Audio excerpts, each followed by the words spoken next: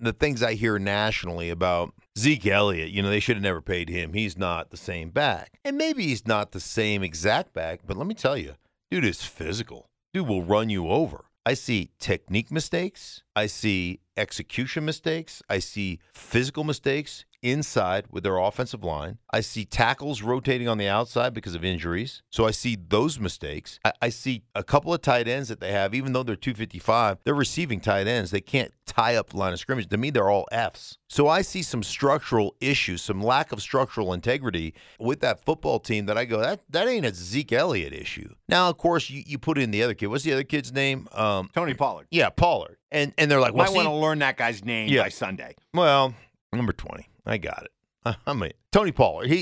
Dynamic, like explosive. Well, Zeke is built the same way. So he needs you to sustain a little bit. Like Tony Pollard's having some breakout runs because he's got a little bit better quickness and everything like that. But I look at them and say, it's not so much Zeke can't play. It's more about the lack of execution, number count mistakes, and physical mistakes, especially inside at center and left guard.